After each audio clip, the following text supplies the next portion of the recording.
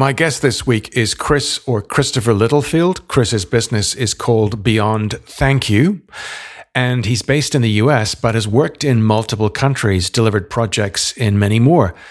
Two of the countries that come to mind are Chile and Lebanon, and that's something we have in common, that we've both delivered projects in the Middle East, and we really love that part of the world. Chris's business is a business of one, like many of us these days, but he has a team of people behind him, associates and contractors that do various skills like video editing to make his business possible. Chris has been featured in publications like Forbes, Harvard Business Review, or HBR. And if you're thinking, how did he do that? Well, that's one of the questions I ask him today. He's also a part of Marshall Goldsmith's 100 Coaches. This is something which has been the subject of a previous episode. Marshall Goldsmith, arguably one of the best known coaches in the world. And he talked about in that interview several years ago what the idea is behind 100 Coaches.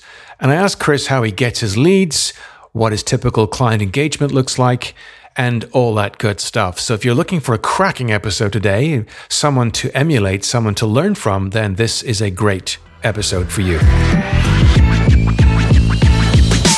Hey, and welcome to the trainingbusiness.com podcast. Every week, we bring you exciting news and interviews with training business experts and training business entrepreneurs from around the world. Thanks for tuning into today's episode. Here's your host, Mark Garrett Hayes. Chris, welcome to the show. Happy to be here, Mark. Where are you right now? I am based in Silver Spring, Maryland, about 20, 30 minutes north of Washington, D.C. Right. So on your LinkedIn profile, you describe yourself as an international speaker on employee appreciation, remote teams. You also are a contributor to the Harvard Business Review, HBR, and Forbes, which we'll talk about that because that's really intriguing. And you're the founder of Beyond Thank You. Let's talk about you first of all. How did you get into this expert business where you speak on topics which are close to your heart? I have been in some form of leadership development, whether it was youth leadership development, whether it was training, whether it was facilitation, since I was in high school. And however many 25, I don't even know how many years that is. I can't do the math on the spot. But years later, I've always been in one form or another of bringing people together, helping people communicate better, creating experiences, whether it was team building programs with Outward Bound or Project Adventure to, being a camp counselor to then working as a trainer for anti-bias and harassment workshops in schools to facilitating conflict resolution programs in 5 or 6 different countries to running my business for the last 15 years. Right. So the business is called Beyond Thank You. It's described as an international consulting, training, coaching company specializing in employee appreciation, recognition, workplace culture. You've worked for some pretty big names or clients of yours, brands I would recognize, Novartis, Kraft Foods, LL Beans, in the hospitality industry.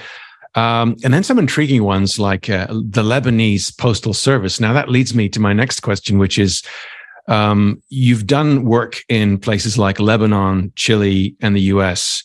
Talk to me about that. So my wife and I met in a bar in Boston back in maybe 2006. And at the time I was working internally at a company doing anti-bias and harassment workshops for the Center for the Prevention of Hate Violence. And when I met my wife, we immediately hit it off and we started talking about, what are your dreams? What are your dreams? What do you want to do? And her dream was to work for the United Nations. And mine was to work in doing exactly what I'm doing now in international training development, being able to travel around the world, to be able to get groups to communicate. That was my passion. And maybe, we met and fell madly in love really quick. We were engaged 3 months later. She wasn't pregnant. We just have a 7-year-old now. And her dream was to work for the UN. And she got her dream job back in 2010. And we moved out to Beirut, Lebanon. And we lived there for 4 years. And then we moved to Santiago, Chile. And so when I moved out of the country, and I'm a guy from a small town in Maine, and although I had traveled a lot, been to, I don't even know at this point in time, I think 45 different countries. So when I was based in Lebanon, I said, okay, what am I going to be able to do work-wise here? How am I going to take this? And I just started my company. I just developed my first trainings. I was just starting to sell them in the US when she got this job. But hey, her dream was to do this. So how do I do this there? And so I got there. I landed on the ground. I pitched my program to a couple companies. A couple said yes. Then I started getting, here's this white American guy in the Middle East. Hey, can you run this training? Can you do this? Can you do a team building program? And I started just working all over the Middle East. And while I was there, I also started doing research. I started doing research on employee engagement in the Middle East. I partnered with a professor at the American University of Beirut, which is coined the Harvard of the Middle East. That's right. And so we did work there. And so with that work, I ended up doing research with the Lebanese Postal Service and, about engagement in the Postal Service in the Middle East. And then out of that ended up being a lot of projects with different companies around there. And then also I worked with, Omani oil companies and worked in Saudi and worked in Jordan and a lot of stuff like that. I did work in Saudi as well a couple of times. I kind of find myself like you, drawn to that part of the world. I've done work in Kuwait, Qatar, etc. What's it like? Let's go back in time. What was it like being someone, like you said, a white guy in this place, American, no clients? This is before the pandemic, of course, right? You land practically on this new planet, so to speak, and you've got to establish yourself. How did you go about doing that practically to get new clients? Well, I think it's the same way everywhere. It's like anybody who's in this business, whether you're having your own business, no one's going to come to you. And so you got to go out there and you got to be seen. And how do I contribute? How do I add value? How do I do something that makes a difference for other people? So that was finding ways to reach out to companies and say, hey, I'm here in town. Here's what I do.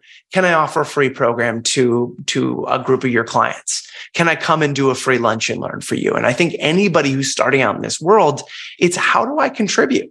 How do I be of service to somebody else? And then once I'm of service, then people get to experience you. And I'm sure, as hundreds of other people on this podcast have shared, your best sales pitch is people getting to experience you and get to experience that feeling of being there and being really good at what you do. And also just being in there and being a kind of person that people want to interact with. And so I went on the ground and I reached out to a couple different training companies. I offered a free program at the US Embassy and I got a contract, I think within like 10 days of being there. I went to the local language school because, I was looking at programs where they offered English-based programs. I went there, they brought me in for something. And then I just slowly expanded it out while I was there. And then people there moved to other places, brought me to those other countries as well in the region. And then also just kept on reaching out to people and say, hey, I'm in the area here. It's cheaper to bring me in because I'm based here than to bring somebody else from out of there. Right. And I think this is very valuable for people listening because post-pandemic, many trainers, consultants I've spoken to in my network have moved countries.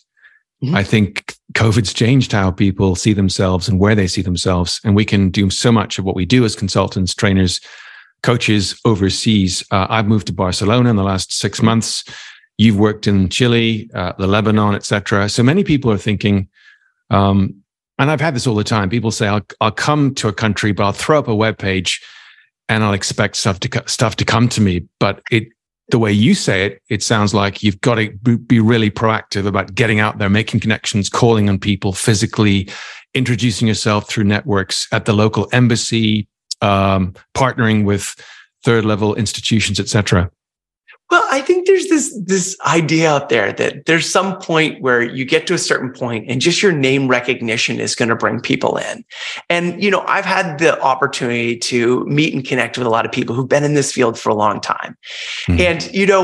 And, they never stop presenting. They never stop being seen. I know folks that have a couple New York Times bestselling books.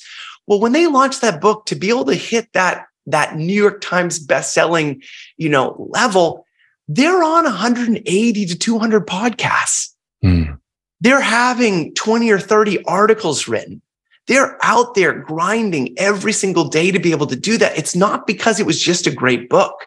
It doesn't matter how much name recognition. I mean, if you're James Clear and you have a newsletter of 2 million people, yes, you're going to be able to hit those sales with that newsletter, but that's because he wrote every single day, every single week. He sent out that newsletter. He grew that newsletter. He continued to add value. So people want to hear from him. And when that book comes out, people are ready to buy.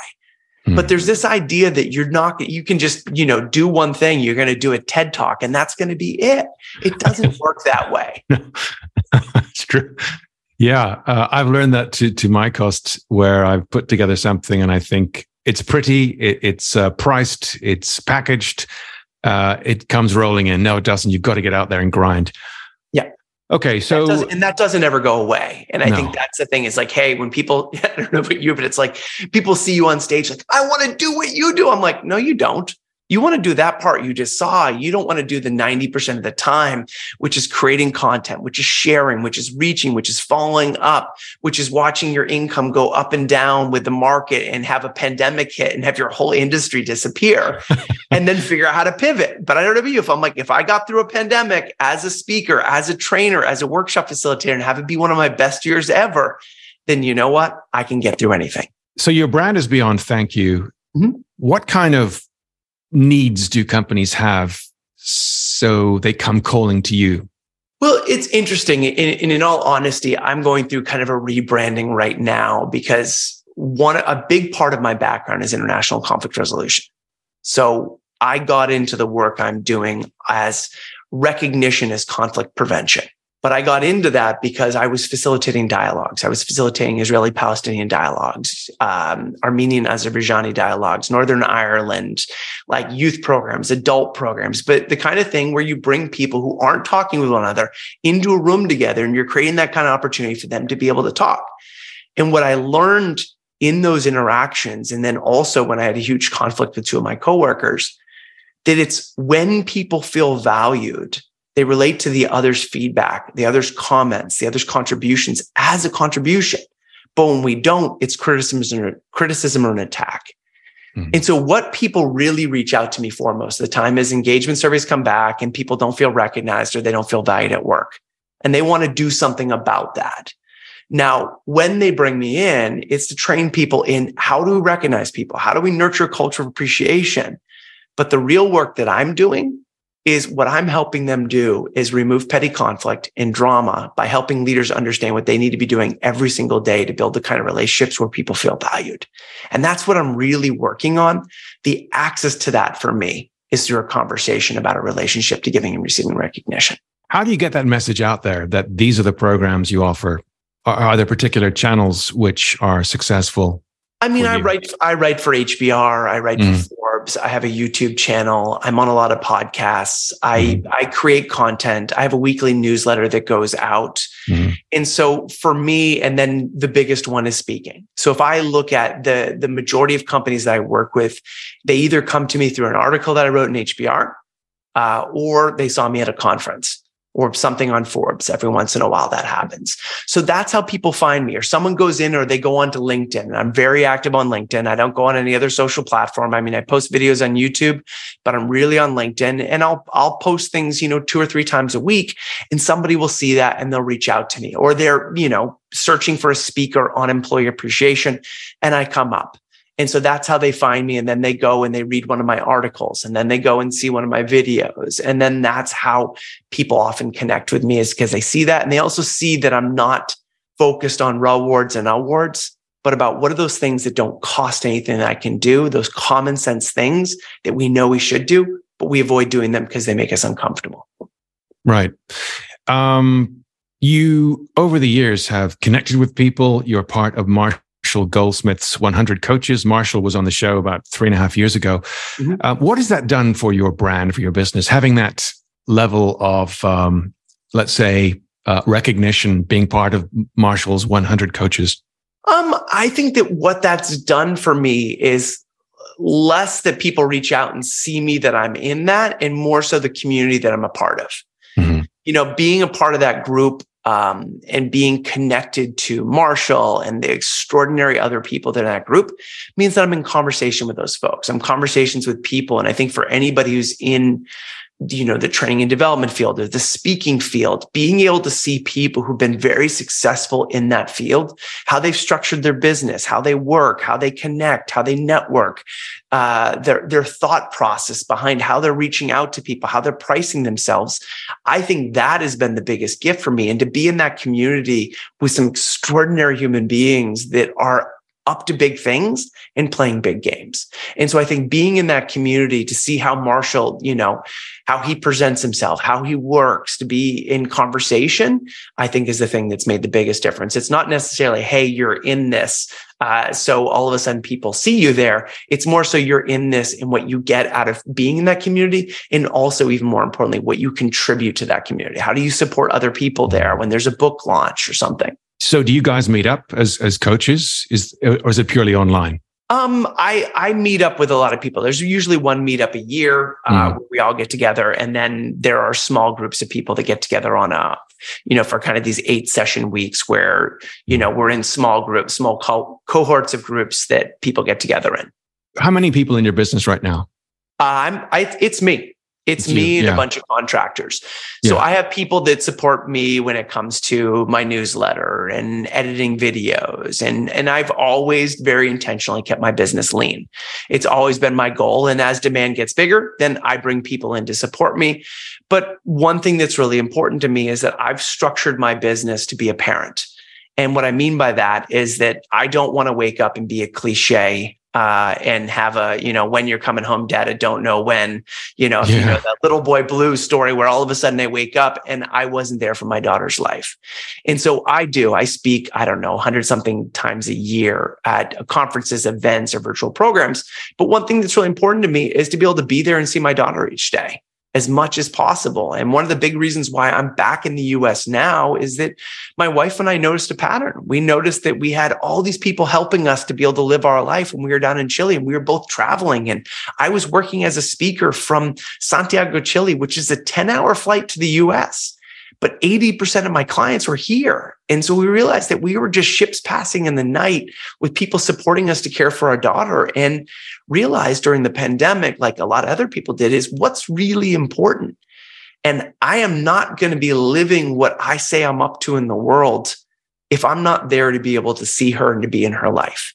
And I did an exercise a couple weeks ago where I was thinking about, hey, how do I want to structure my business? And I love what I do. And if I could, every single day of the week, I would be writing content on it. I would be thinking about it, talking about it, because everything I do is about helping people connect in meaningful ways, right? Is helping people connect to themselves and with others and building those kind of environments where people feel valued. I love that I get to do that. But if I'm not doing that, as soon as I walk out of my office with my daughter and my wife, I'm not living what I say I'm up to. And so I did an exercise and I thought, okay, my daughter's in 2nd grade now. How many more years is she going to be at home? And how do I need to structure my business over the next couple of years so that I get to be there for as many of those important moments as possible and still get to live the life that I want to live? Because it's really important, both to my wife and I, that when we structure our life, she better be successful in what she's doing. And I better be up to something in my world. And then we also better be maximizing our time with our daughter to be present for her so she gets to live the life that she wants to as well. And we get to have that time as a family. So thinking about, hey, what are my metrics for success to make sure that I'm focused on taking care of my business and having that financial security that I want, that's important, that allows me to be present with my wife and daughter, but also maximizing time with her. Am I having one unique experience with her every single day? Am I making sure that my wife does that? Can I look and say, hey, I laughed with my daughter today. We had one meaningful moment today, even if it was for 10 minutes. We did one thing to smile together. I asked her one question when she's coming home from school, but I want to be able to be here to be able to do that and to also pursue what's important to me in life. What you said strikes a chord. I've heard people say many times, I love what you do. And I say, well, what part do you like? Well, it's being on stage. It's having a podcast. It's having a book. It's having this and that. But what you've said must resonate as well, which is that it's there to create a life, not the other way around. And it's tempting to get stuck into having 100 clients and 300 engagements and being on this and being on this. But why? What is the thing that drives you? If you're working for yourself, maybe the goal is not, as you're listening to this, not to build a company with multiple employees. Chris, it sounds like you've had an epiphany. It's actually not to do that. It's for you. It's to have a business that supports your life and your values. Well, in to have that financial success as well, but I don't need to compromise what's important to me. And, it's one of those elements. It's like we hear the same story over and over again, but when are we going to listen to it? We hear of the businessman who made $200 million and then woke up and realized that the only thing that made them happy was their kids and they didn't spend any time with them.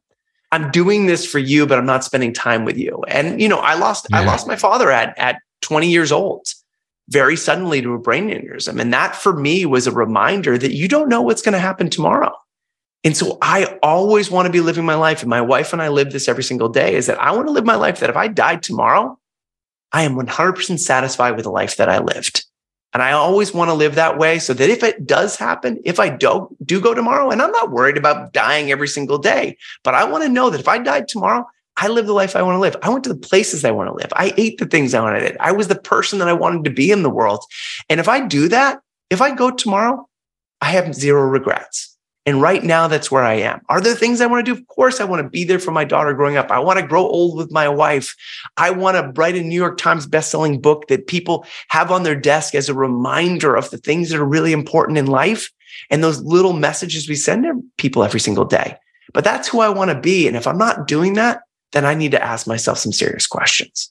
So you have contractors. What was it like finding those people, onboarding them, and entrusting them with key aspects of your business? Well, it's building relationships with people. It's the same. It's like, what I do in my work is helping leaders understand what are those little interactions that we need to do.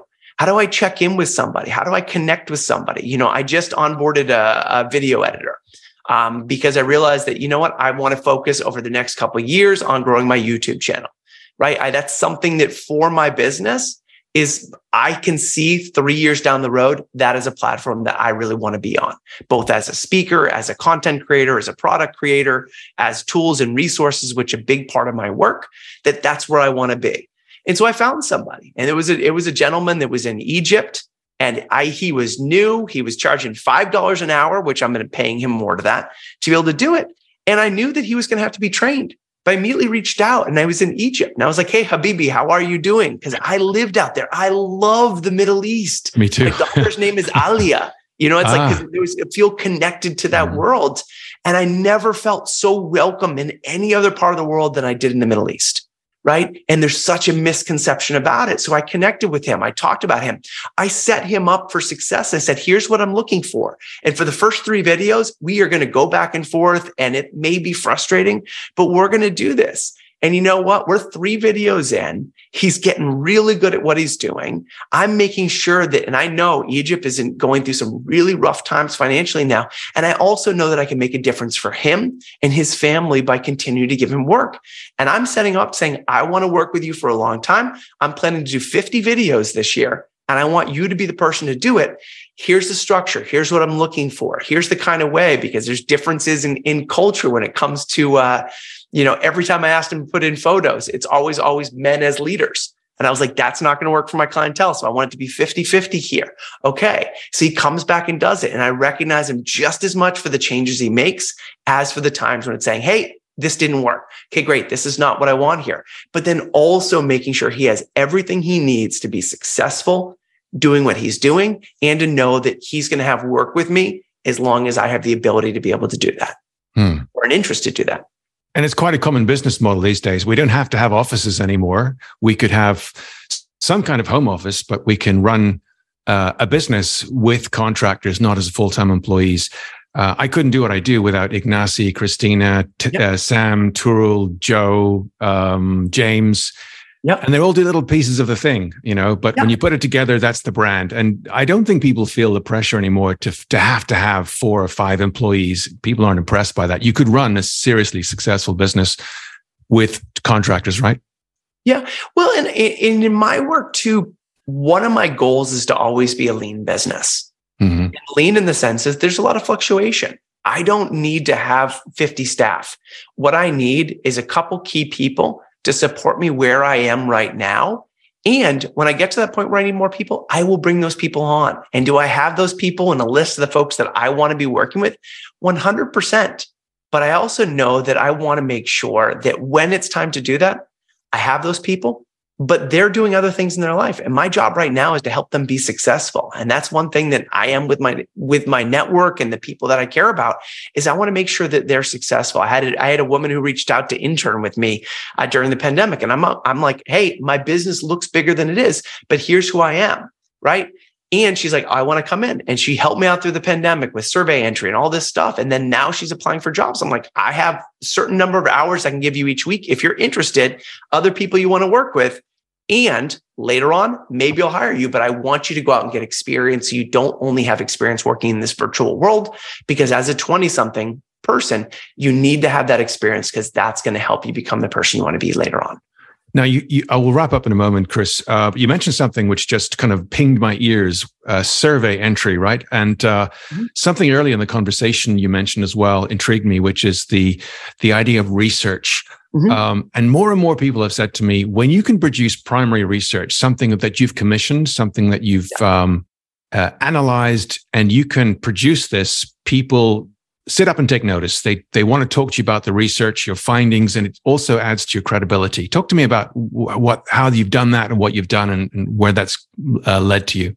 You know, when I originally wrote, I was in between two jobs, and the curriculum that I still use today, I wrote in a hammock in 1 hour on the edge of the Charles River in Boston.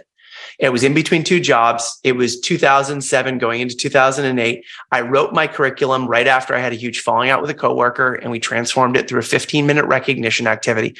I had 1 month off before starting a job in a marketing firm, which later disappeared because it hit 2008 and the economy crashed and I got cut before I even got started. I wrote that curriculum, and then I went and I delivered to one company. And I just said, hey, let me just do a demo of this. What do you think of this? I wrote it. The feedback I got from somebody is, I think it's really great, but I'd love to have some research to back this up. And so I said, great, let me go do some research. So I took a SurveyMonkey survey. I sent it out to 150, 200 people about people's relationship to recognition. And some of the data I got from there was just absolutely fascinating. And then I went on to the subway in Boston because I was working as I was starting my business. Because for anybody who's starting this, if you start with a client base, that's great. But if not, there's a long time before you're going to be financially independent. Maybe 3 years, people estimate most of the time. So I took my commute on the subway every single day and I interviewed one person. I did over 400 interviews on the subway. As in random strangers? Random strangers. Wow. It was one of the hardest things I've ever done because it was uncomfortable every single time to start that conversation. But what I heard in those conversations, what I learned from doing that daily practice of interviewing somebody was mind-blowing. And what I took away from that is one of the reasons why I have the data, right? I have the ethnography is interviewing people on the street. I can't even remember the definition of ethnography, but yeah, it's in person. I just blanked on the term here. My primary research. Yeah, it's like primary research, face to face. Yeah, but I did those interviews, and I continue to do it on the plane when I'm sitting next to people. And I had fascinating stories, and the stories that came up that I still use those in my workshops. Those things introduced me to concepts and ideas that nobody had shared before. And it's the basis of what makes my program so good, because I realized that, hey, yes, recognition is important, but why is it we don't do it? And I uncovered this whole unconscious relationship to recognition that nobody had talked about before, that gets in the way of that person. I know I should recognize my spouse. I know I should recognize my employee. I know I should speak up, but why don't I do it? And it was during that research that I uncovered it. And Mark, to build on why everybody's saying that research is so important, look at Gallup, look at Qualtrics, look at every single one of these platforms. It's because they have the data that they're cited everywhere. And because they're cited everywhere, everybody goes to them when we're looking for research. You go to Gartner, you go to Gallup, you go to Towers Watson Perlin. They're creating the data points that everybody's referencing. And so it also makes them a go-to source for the expertise that comes with addressing the issues that they're identifying. Right, that makes sense. So if you're the person from the single source of truth, if you will, for your research, then it stands to reason people will look to you as an expert.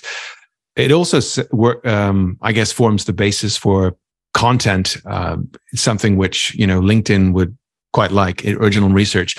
Is there a book in the works, Chris?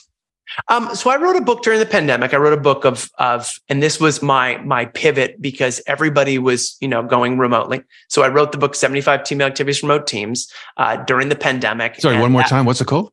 So it's called 75 team building activities for remote teams. You can find it on Amazon. Oh yeah, I've heard of that. Yeah. And that was a pivot during the pandemic, away from recognition, but how do we build and maintain relationships in this remote world?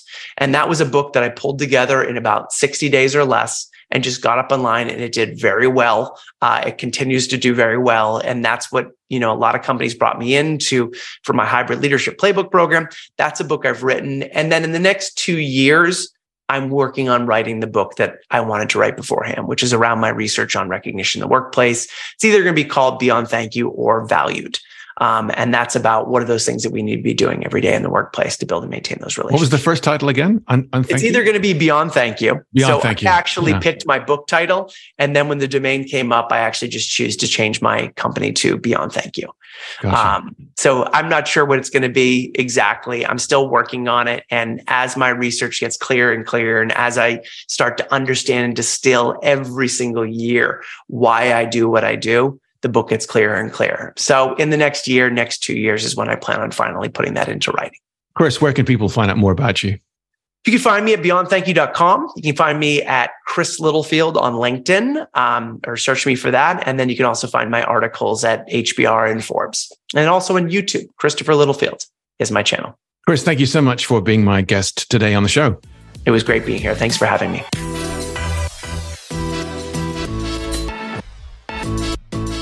My sincere thanks to Chris for being my guest today on the show. And you can check out Chris by visiting his website, which is beyondthankyou.com. And of course, Chris posts quite a lot on LinkedIn. You can check out his LinkedIn profile and follow him if you like. As I said, Chris has shared many great things today. Loads of tips. If you're thinking of joining the rest of us or developing your business as a person running their own single one-person business, but with the help of contractors, then I think we've covered loads today. There is, of course, a fresh episode of the show every single Thursday on your podcast platform of choice, whether it's Stitcher or Spotify or Apple or something else. I'd love to know that you found value from Chris and me today, our chat, and I would encourage you, therefore, to tell other people out there in the learning and development coaching training community. Let them know about the show, and you can find all episodes, past, present, and future, over at trainingbusiness.com, or, as I said, on your podcast platform of choice. Fresh episode next Thursday. Until then, keep going. Come back next time. See you next week.